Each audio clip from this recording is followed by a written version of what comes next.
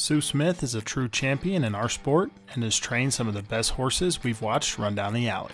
From the futurity world to the NFR, we have seen her win. And in the month of July, she won almost $45,000, winning Ogden, Nampa, and Cheyenne with an arena record-setting run, and is pushing her to pursue another NFR qualification this year.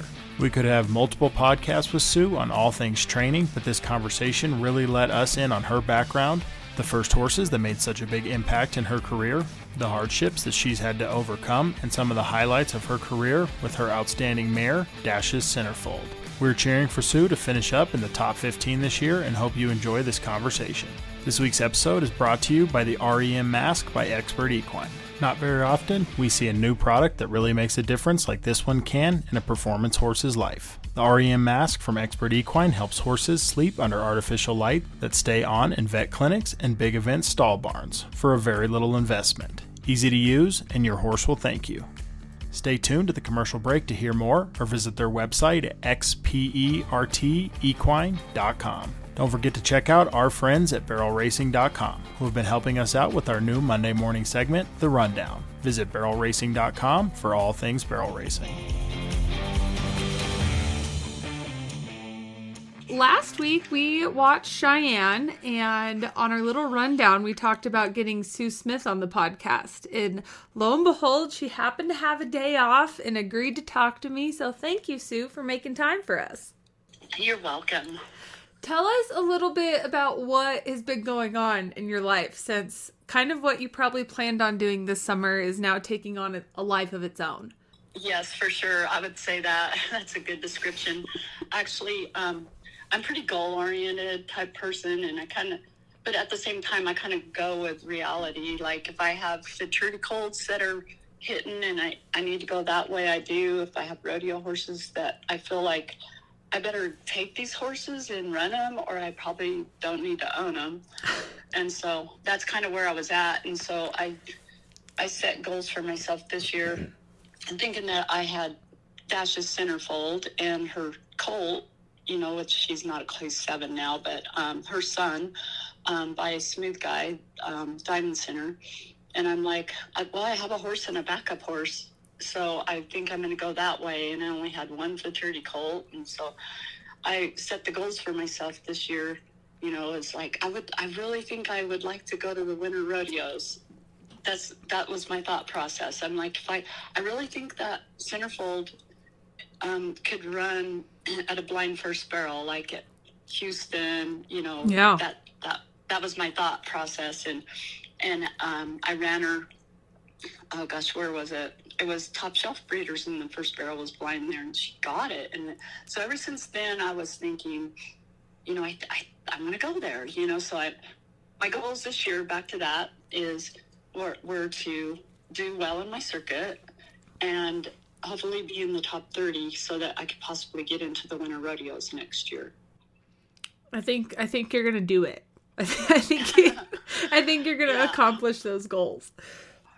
Yeah, it's kind of surreal how things have come together for me. And, I don't know, I did the first year I went to the NFR, that basically were my goals on Claimer, Real Claim to Fame. Mm-hmm. And, he exceeded them as well. And my goals were basically the same, and he had different goals, than I did. And I feel like it's just like Groundhog Day. Like, I feel like Centerfold's taking the reins basically and carrying me forward and going on a ride of her own. What was your summer kind of like up to that Ogden and Nampa weekend or week that was, before Cheyenne? Like, had she done well at the rodeos this year so far? Obviously, had you left the circuit at all, or did you stay kind of just close to home?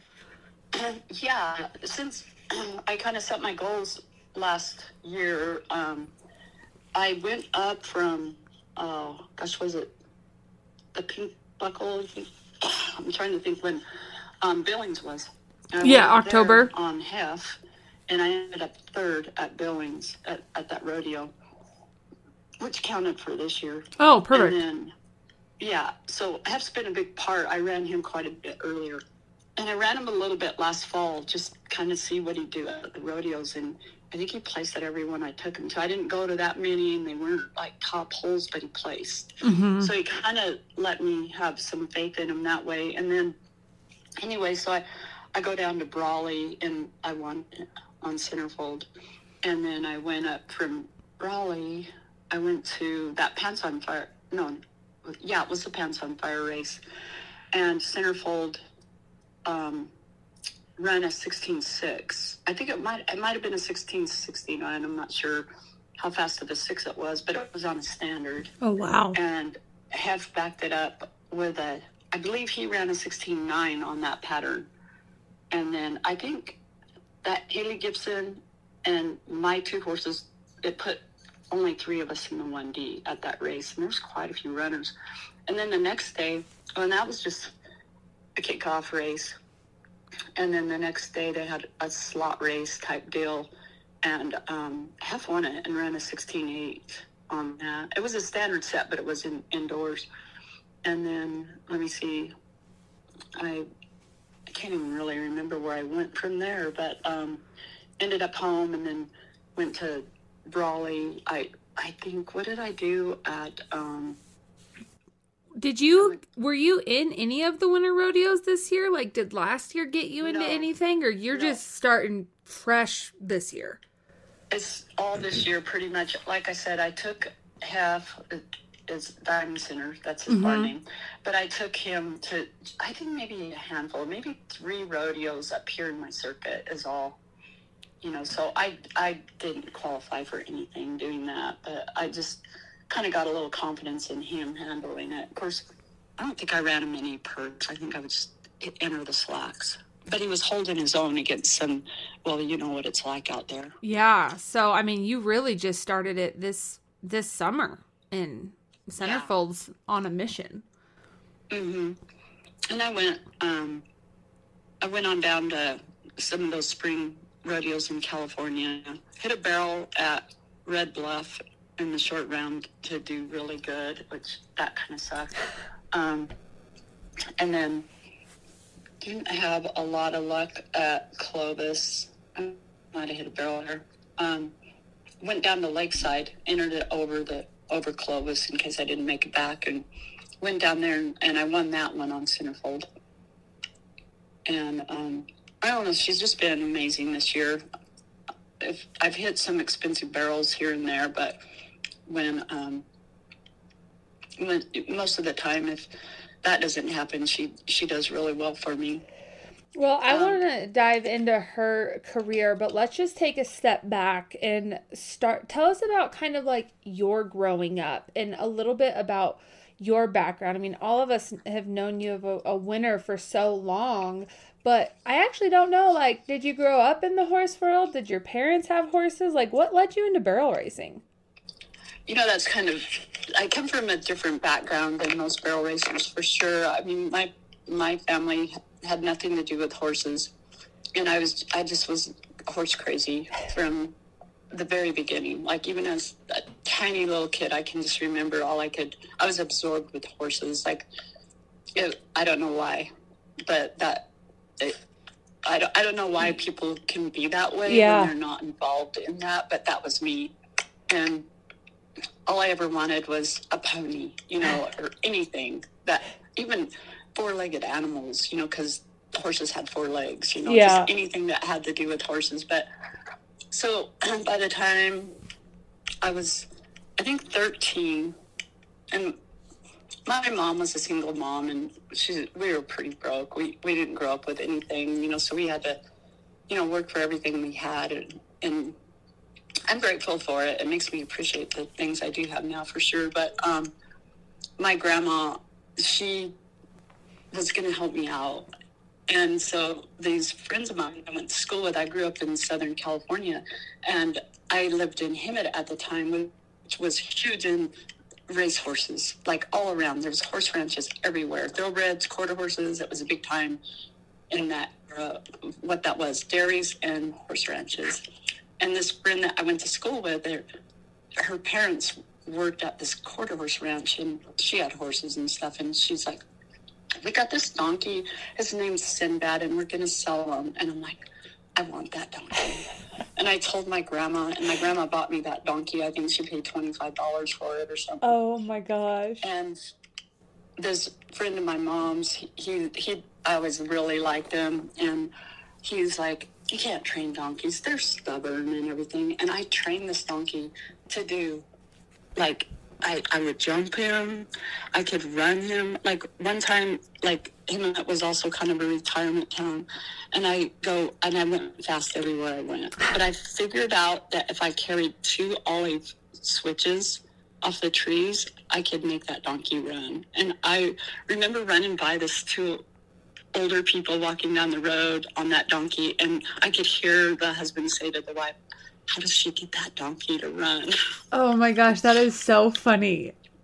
But yeah, and then I showed him, and I got in the local news for showing a donkey and winning at a little, gymkhana little place, Yeah.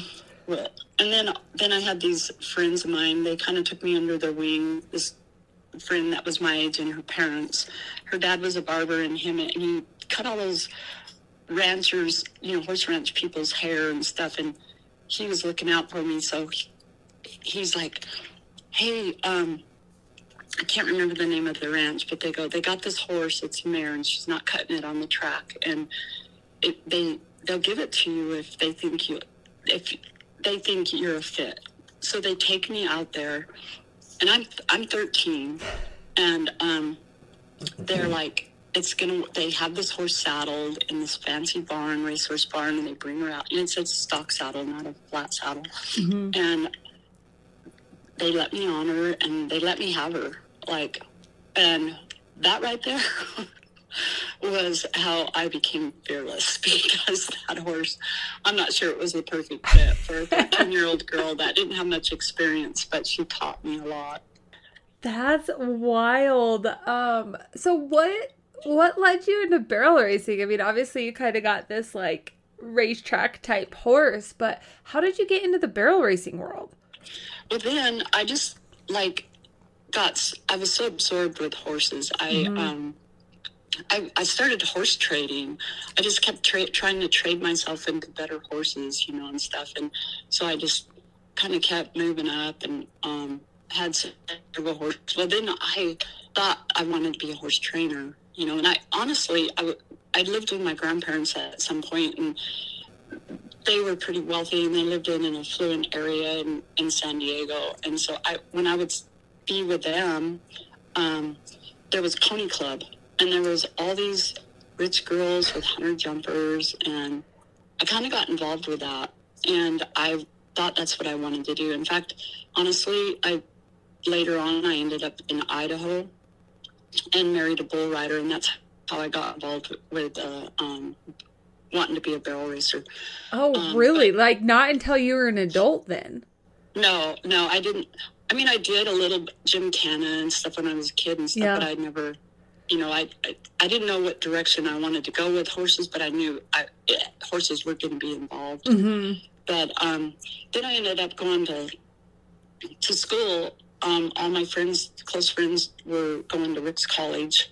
Their parents were sending them up there, and I wasn't going to go. And then when it came close to the time they were going to leave, I was feeling abandoned, and I'm like, I'm going, because you could take your horse to that. They had a horse program, so that's how I got to Idaho. And then from there, at the Rick's College, they had a rodeo team, and so we would goof around and practice with them a little bit, but we weren't on the rodeo team. Mm-hmm. And then,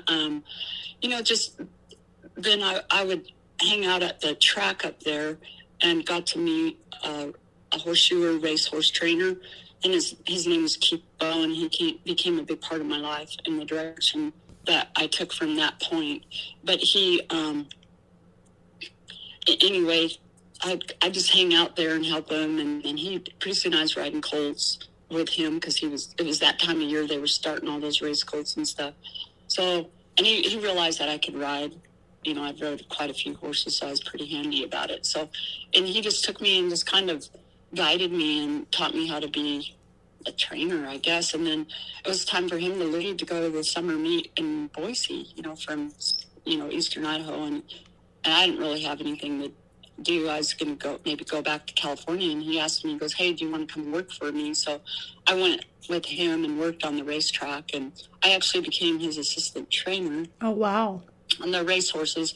And I was galloping racehorses at that point.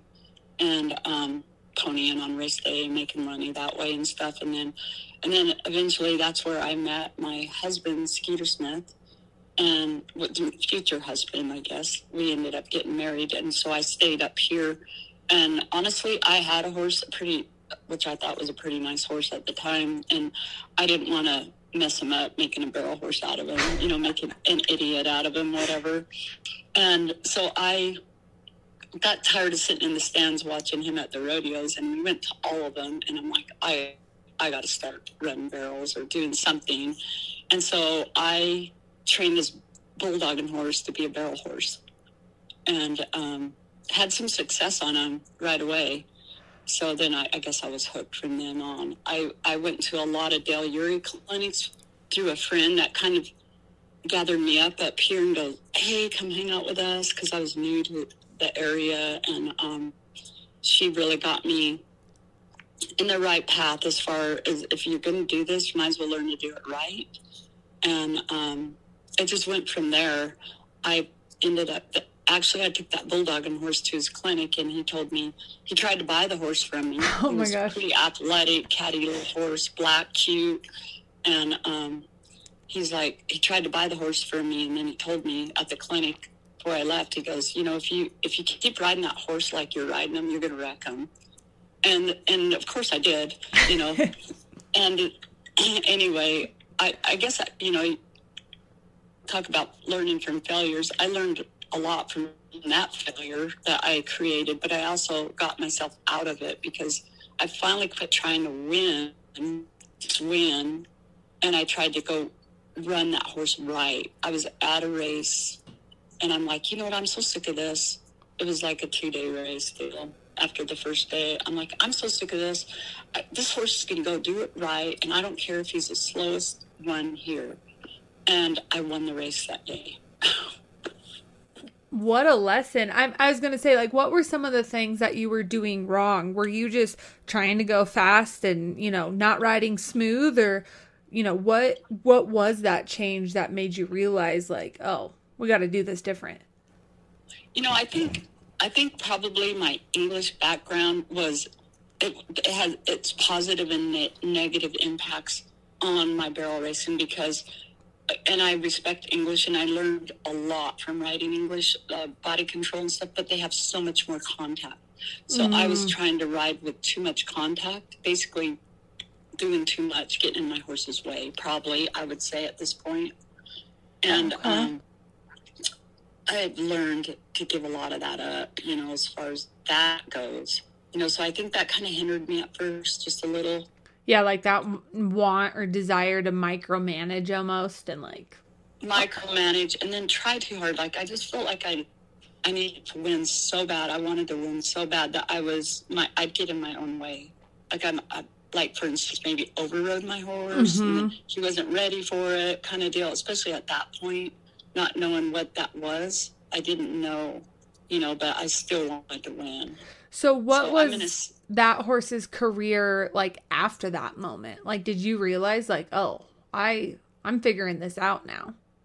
Well, yeah, I was and I sold him for a barrel horse, and then I went on to the next one, and that horse made, I won the amateur association honor, which at that time was a big deal because you couldn't pro rodeo and amateur rodeo at the same time. So the amateur rodeos were a lot bigger in that time. Okay. And anyway, I sold that horse for quite a bit of money at the time. In fact, it created us to be able to purchase our first place. We bought property and put a modular home on it and had acreage, through selling that horse. So then, and it was kind of funny because, in a more local area, and I'd go to all the little barrel races and this one girl in particular wrote up to me and she goes, I can't believe the horse's name was Cowgirl. I can't believe you would sell Cowgirl. Like, you're crazy. And pretty much said it like that. And I just had enough of it. And I'm not really an arrogant person, but I kind of was when I said this to her. I'm just like, you think I would have sold that mare if I didn't have one behind her? And that was probably one of the best horses I've had. One of the top horses I've had. And that horse's name was Added Sugar. And I got her from Ivan Ashman. And she was a racehorse bred. And she was. And then after I said it, I'm like, I hope I just didn't trust myself. But she lived up to it. I won so many things on that mare. It was unreal. In the amateur deal. Yeah.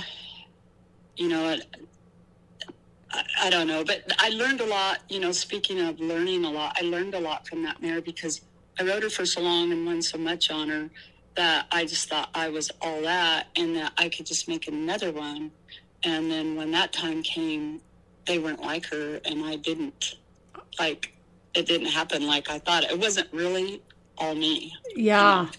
Yeah. Walk us through that, because I always, when I talk to people, it's always like that first really good horse makes you feel like, oh, this is easy.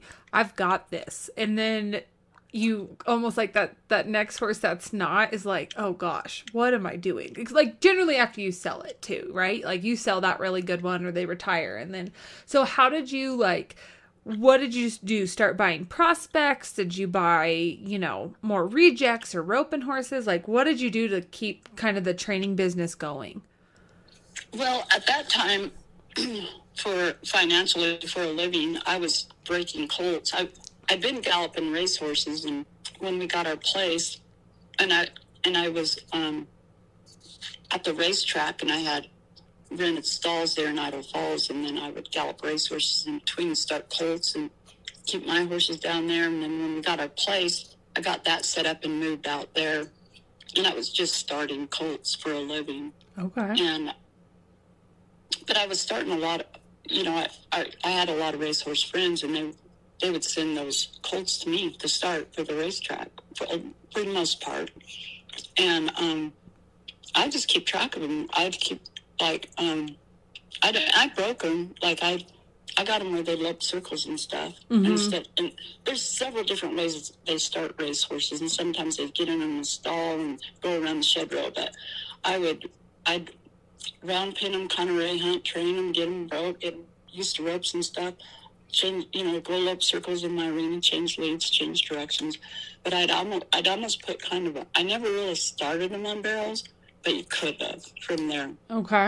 And then they would go to the track, and if they didn't make it on the track, they kind of used to dump those horses, and I'd be right there if I liked them, and then I'd try them. And honestly, one of the first horses, good Dash to Fames, came that way. Really? To that deal. Yeah. It was before Dash to Fame was a big deal, but they were so easy. They were so easy to start. They moved easy. They were just, I don't know. And all of them that I started were that way. And I'm like, there's something to these horses. Yeah, they like their job.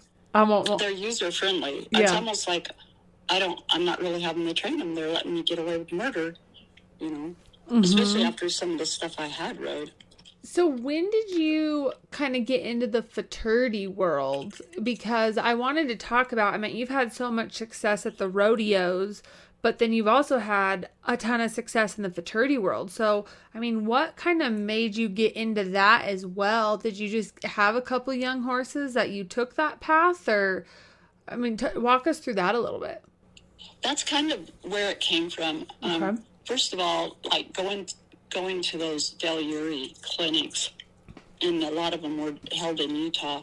Mm-hmm. And that's when Jill Parker Atkinson was going, and they would have these little futurities, and she always did so good.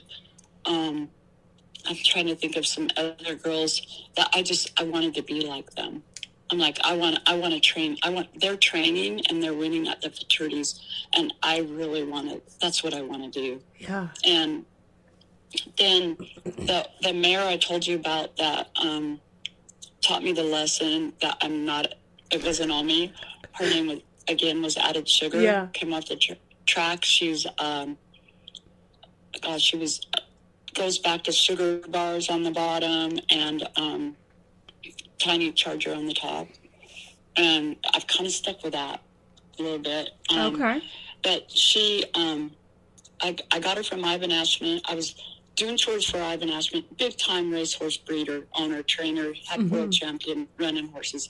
But there was these 3 fillies in this pen one day, and I was going out there, and Ivan pulls me over. We're driving, and he pulls me over, and he goes, Sue, do you know anybody that wants those fillies? I'm going to sell them. They were coming 3-year-olds, and they hadn't made it on the track or whatever. And I go, I know somebody that wants that little chestnut filly. And he goes, who's that? And I go, that's me. And he goes, well, I want this. He goes, I want $1,500 or something for her. Yeah. And I'm like, he goes, go get her. Just go get your trailer right now, because this other horse trader guy was on his way to pick her up, he told me. And he goes, go get her right now. So this guy's name is Farron, doesn't come and get her. So I go, I just have one problem. And he's like, what's that? I don't have any money right now. He's like, you can work part of it off, pay me $750 and go get her. Wow. So I ran and got my trailer, and of course she wouldn't load in my little 2-horse, but finally got her loaded, got her home. And anyway, long story short, I futurity'd her. I trained her, made a futurity horse out of her, and she won. She just was one of them, just one of your dream horse, that 1 in a million horse. She just did it. And so I futurity'd her as a 4-year-old, and then just went on from there and had a lot of success on her. But what's kind of ironic about it is her grand dam on the bottom side was a mare called Ivan's Sugar Chick, and Blazing Jedelina's sire's dam was a full sister to that mare. Really? Yeah. Wow. That's cool. That was like way before the time. Mm-hmm. Have you ever slept with the lights on? Could you do it for several nights in a row and still perform at your very best? Have you ever wondered about your horse? Unfortunately, at most big events, the lights must stay on all night long. But there is a solution. REM Restorative Equine Mask from XpertEquine. The REM Mask blocks artificial light, allowing for optimal rest and recovery. My name is Bo Whitaker. I'm a veterinarian at Brazos Valley Equine Hospital in Salado, Texas. The whole goal of the REM mask is to prevent sleep deprivation. And sleep deprivation is going to lead to significant behavioral problems in horses. There are other things as far as stress goes, gastric ulcers, a lot of things that can be secondary to the stress that you can see from sleep deprivation. So arrive at the show prepared with the revolutionary REM Restorative Equine Mask from XpertEquine.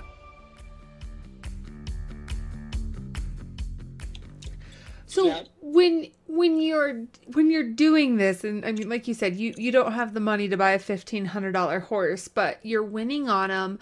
Like, did you have to sell them when they got good and just kept, training and bringing them up? Or were there any that you kept and like they are the ones that paid your bills because you ran on them? Like, how does your program evolve from that time?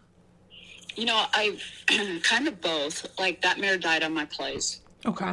And I raised some colts out of her, and I didn't really get anything spectacular done on her colts, and I don't know why. There was some issues that came up, but I'm just going to jump forward to this before I get back to it. Yeah. But that horse that Jennifer Califatic is doing so well on, that horse's grand dam is Added Sugar. Oh, wow.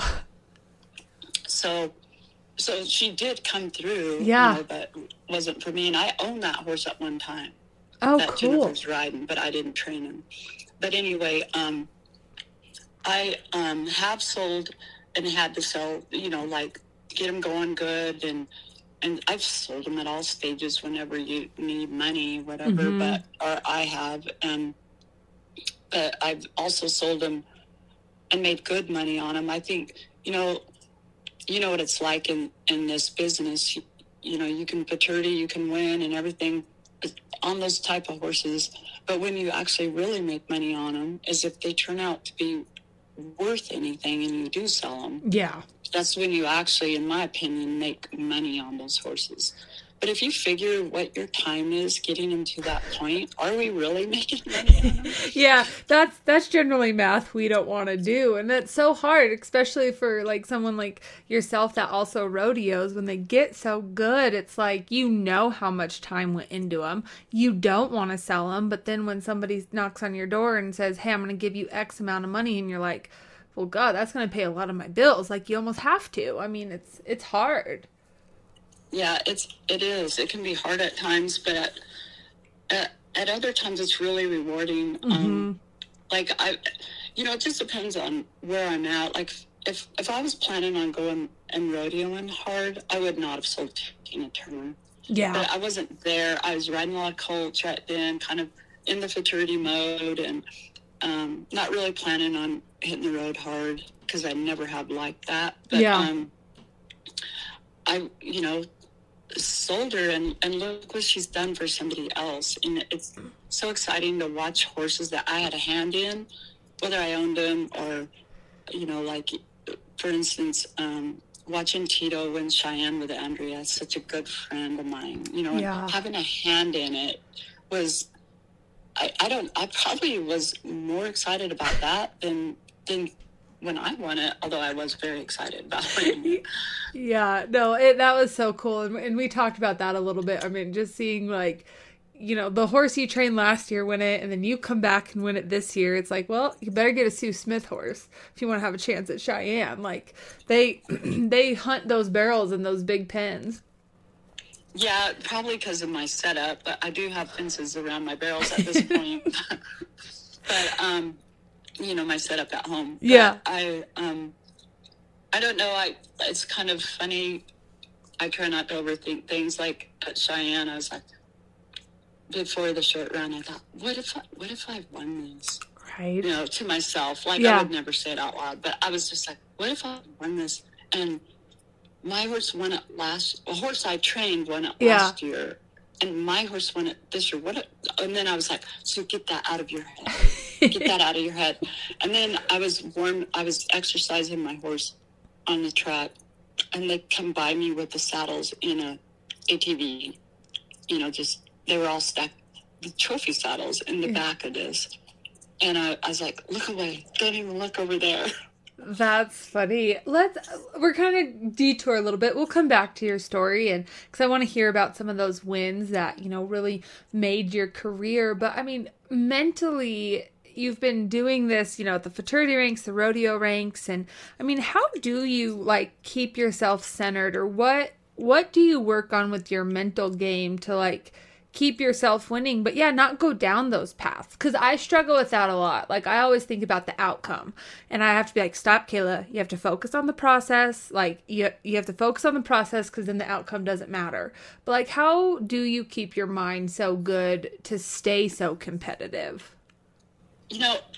That's hard. And sometimes myself, and that's all I can speak from, is you get too wrapped up in the things. When I first started running barrels, my father-in-law, he believed in me. The guy was amazing. He's been in NFR. He is a great racehorse trainer, and he was always betting on me, just in my corner. And when I'd be out there working horses, and he didn't say a lot, but he goes, Susie, you're just trying too hard. And at the time, I was like, now how do you try too hard? You can't try too hard. But through him being a professional and being a winner himself, he could see that I was getting in my way, that I was trying too hard. And then I would get so nervous, my arms would go numb before a race. And this good friend of mine that got me to go to the clinics with her and really kind of guided me, she would say, just get mad at it. just get mad at it. Don't let it take over. That's something you can get mad at. So I would get mad at it, and boom, gone. But it's too, you have to focus on the run that you are making. And this is how I do it. I try not, just like I said, I try not to think about what if I got up there on that podium and got to, had those two horses do so good there. I don't know, get that out of your head. Yeah. That hasn't happened yet. Why would you even let that in your head? You're going to bite yourself in the butt doing that. And so I'm like, you have to make that run. You got to make that one run, and it has to be the best run you can make on your horse. And if it's good enough, it's good enough. If it's not, it's not. But you got to go make one run at a time. And that's the way I look at it. Yeah. When Summer set that arena record, and I could hear it, we couldn't see it. Yeah. I'm sitting there kind of back in the holding pen, and I'm just like, good for her. That's amazing. She set the arena record last year and came and broke it. Good for her. Maybe I can win second. Right. Second place, Sue. But at the same time, I'm like, you got your game plan. Just go through with it. And for instance, for center, when I heard and seen my time, I wanted to get off in the middle of the arena and hug my horse. But I was pretty much shocked that I went that fast, for one thing. But again, I think you just trust your training. And in my opinion, I guess another instance of maybe thinking positive is to be able to trust your training. Nampa, to me, it's been a tough pin for me because the way the alleyway, it's pretty straight to the first barrel, and then it's real tight, in between them. But it shoots a lot of horses up that pin, and so it's hard to get back around and get over in time to really get around the second barrel real good, And I'm like, you know what? You train from this corner. Your horse is used to it. You're good, And so I sent her in there she was good with it, And I think that's the power of positive thinking. If you just think of, basically I was going to trust my training, so that gave me confidence enough to go ahead and give it a try, Instead of trying to help her get around it or do this, I trusted it to work. I think that's so valuable, and I really appreciate you sharing that because, somebody, like myself or listeners listening, we might get to the point that, you've been doing this way longer than I have, but you still have those thoughts of, focusing on the outcome or, hey, they also have to stop themselves, get back on track, focus on their job. And it's just a reminder that everybody has to kind of balance that and get their mind right before they go through the alley. It's not just, professionals that have it under lock and key. It's everybody has to kind of focus on that. I believe so. And I'm probably my very worst critic. And, nobody's tougher on me than me, myself. So sometimes I have to lighten up on myself. But I'm no different than anybody else. And if anybody tells you they're lying, Everybody goes through it. Tell us a little bit about staying positive. And we like to talk about the highlights and the wins, but you've also been through some really hard obstacles in your life and have overcome them to stay successful, whether it be personal life, horse injuries, things like that. And I think sometimes other people hearing those struggles really, really helps them as well. So will you share a little bit on how you've overcome some things to get to where you still are today, where you're able to think positive and keep going?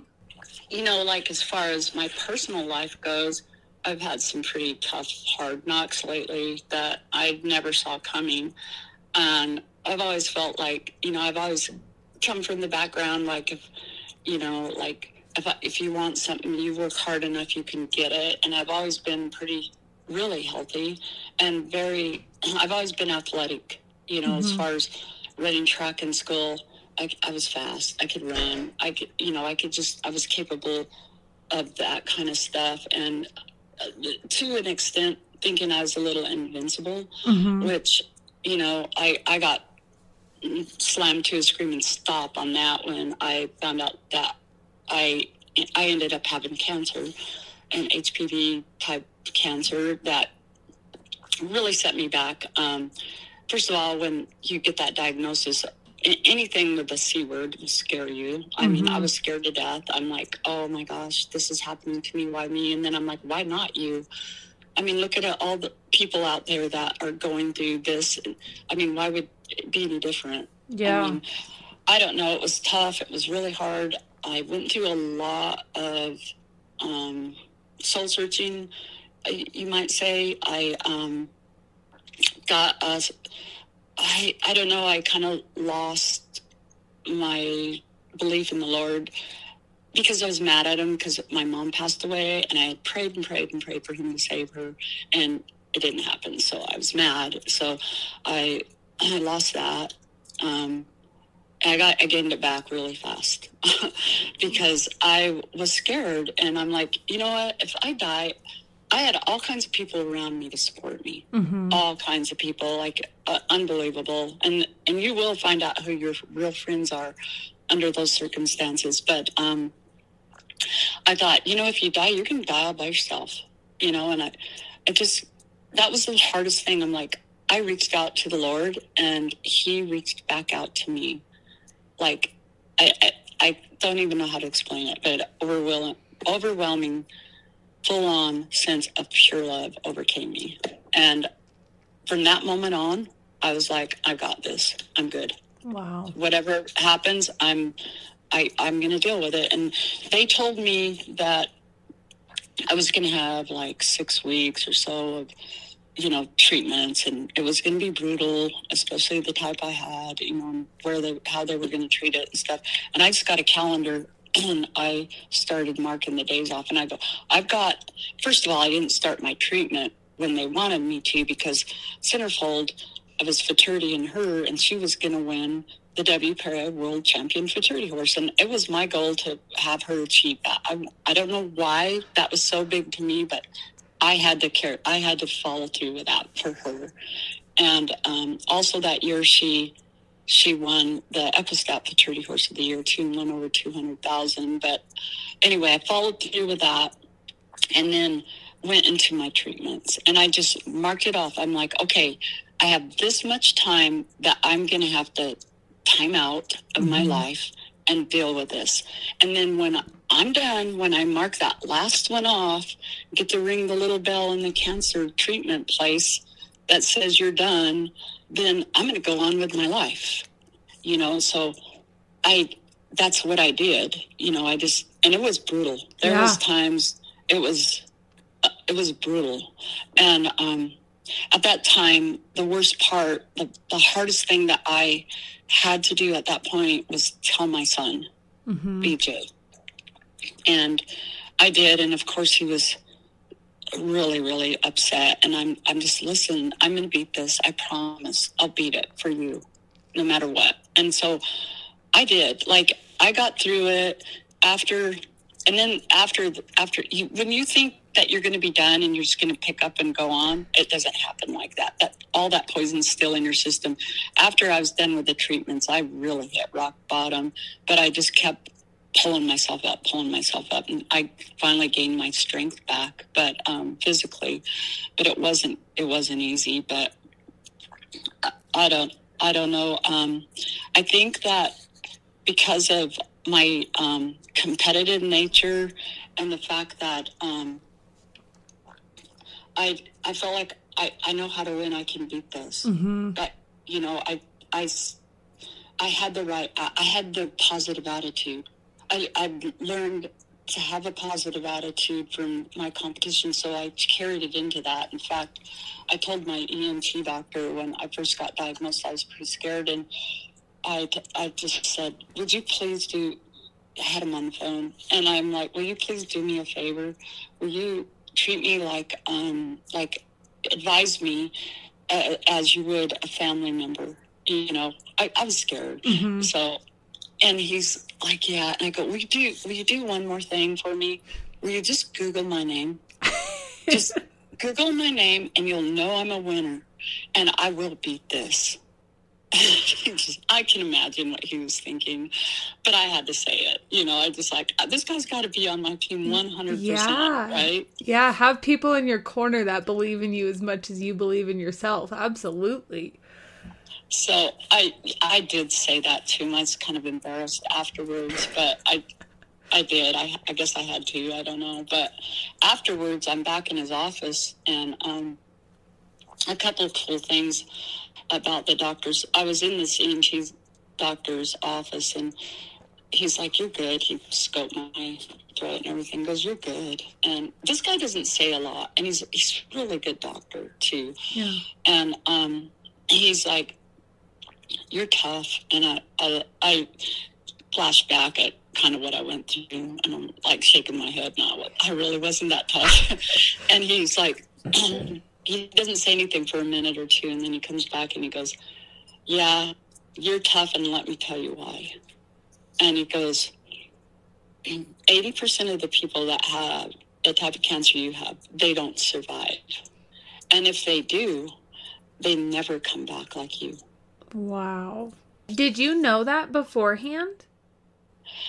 I got mixed reviews on my prognosis. Like, one would, it just depended on who you talked to. I had a really good friend in California that is a hairdresser, but he does all the doctors and their wives down there in Southern California. And anyway, he knew this guy that had a radiation center, you know, and he had that guy call me. And that guy called me, and I'm like, you know, because I'm like, what should I do? You know, all this stuff that doesn't really matter. It's like closing the barn door after the horse got out kind of questions. And he's like, listen, they're finding out with what you have. They don't even need to. He gave me such positive hope that I just went with it. I just went with what the positive things he told me, you know. And I guess, honestly, I really do think it was my mental attitude that got me through it. Yeah. In the radiation, they mold this thing around your face and strap you to a table, and then they have this machine come over you. It's awful. Like, but when I would lay on that machine thinking, take this cancer, take this. Yeah. That was my way of fighting it. I'm like, what do you think now?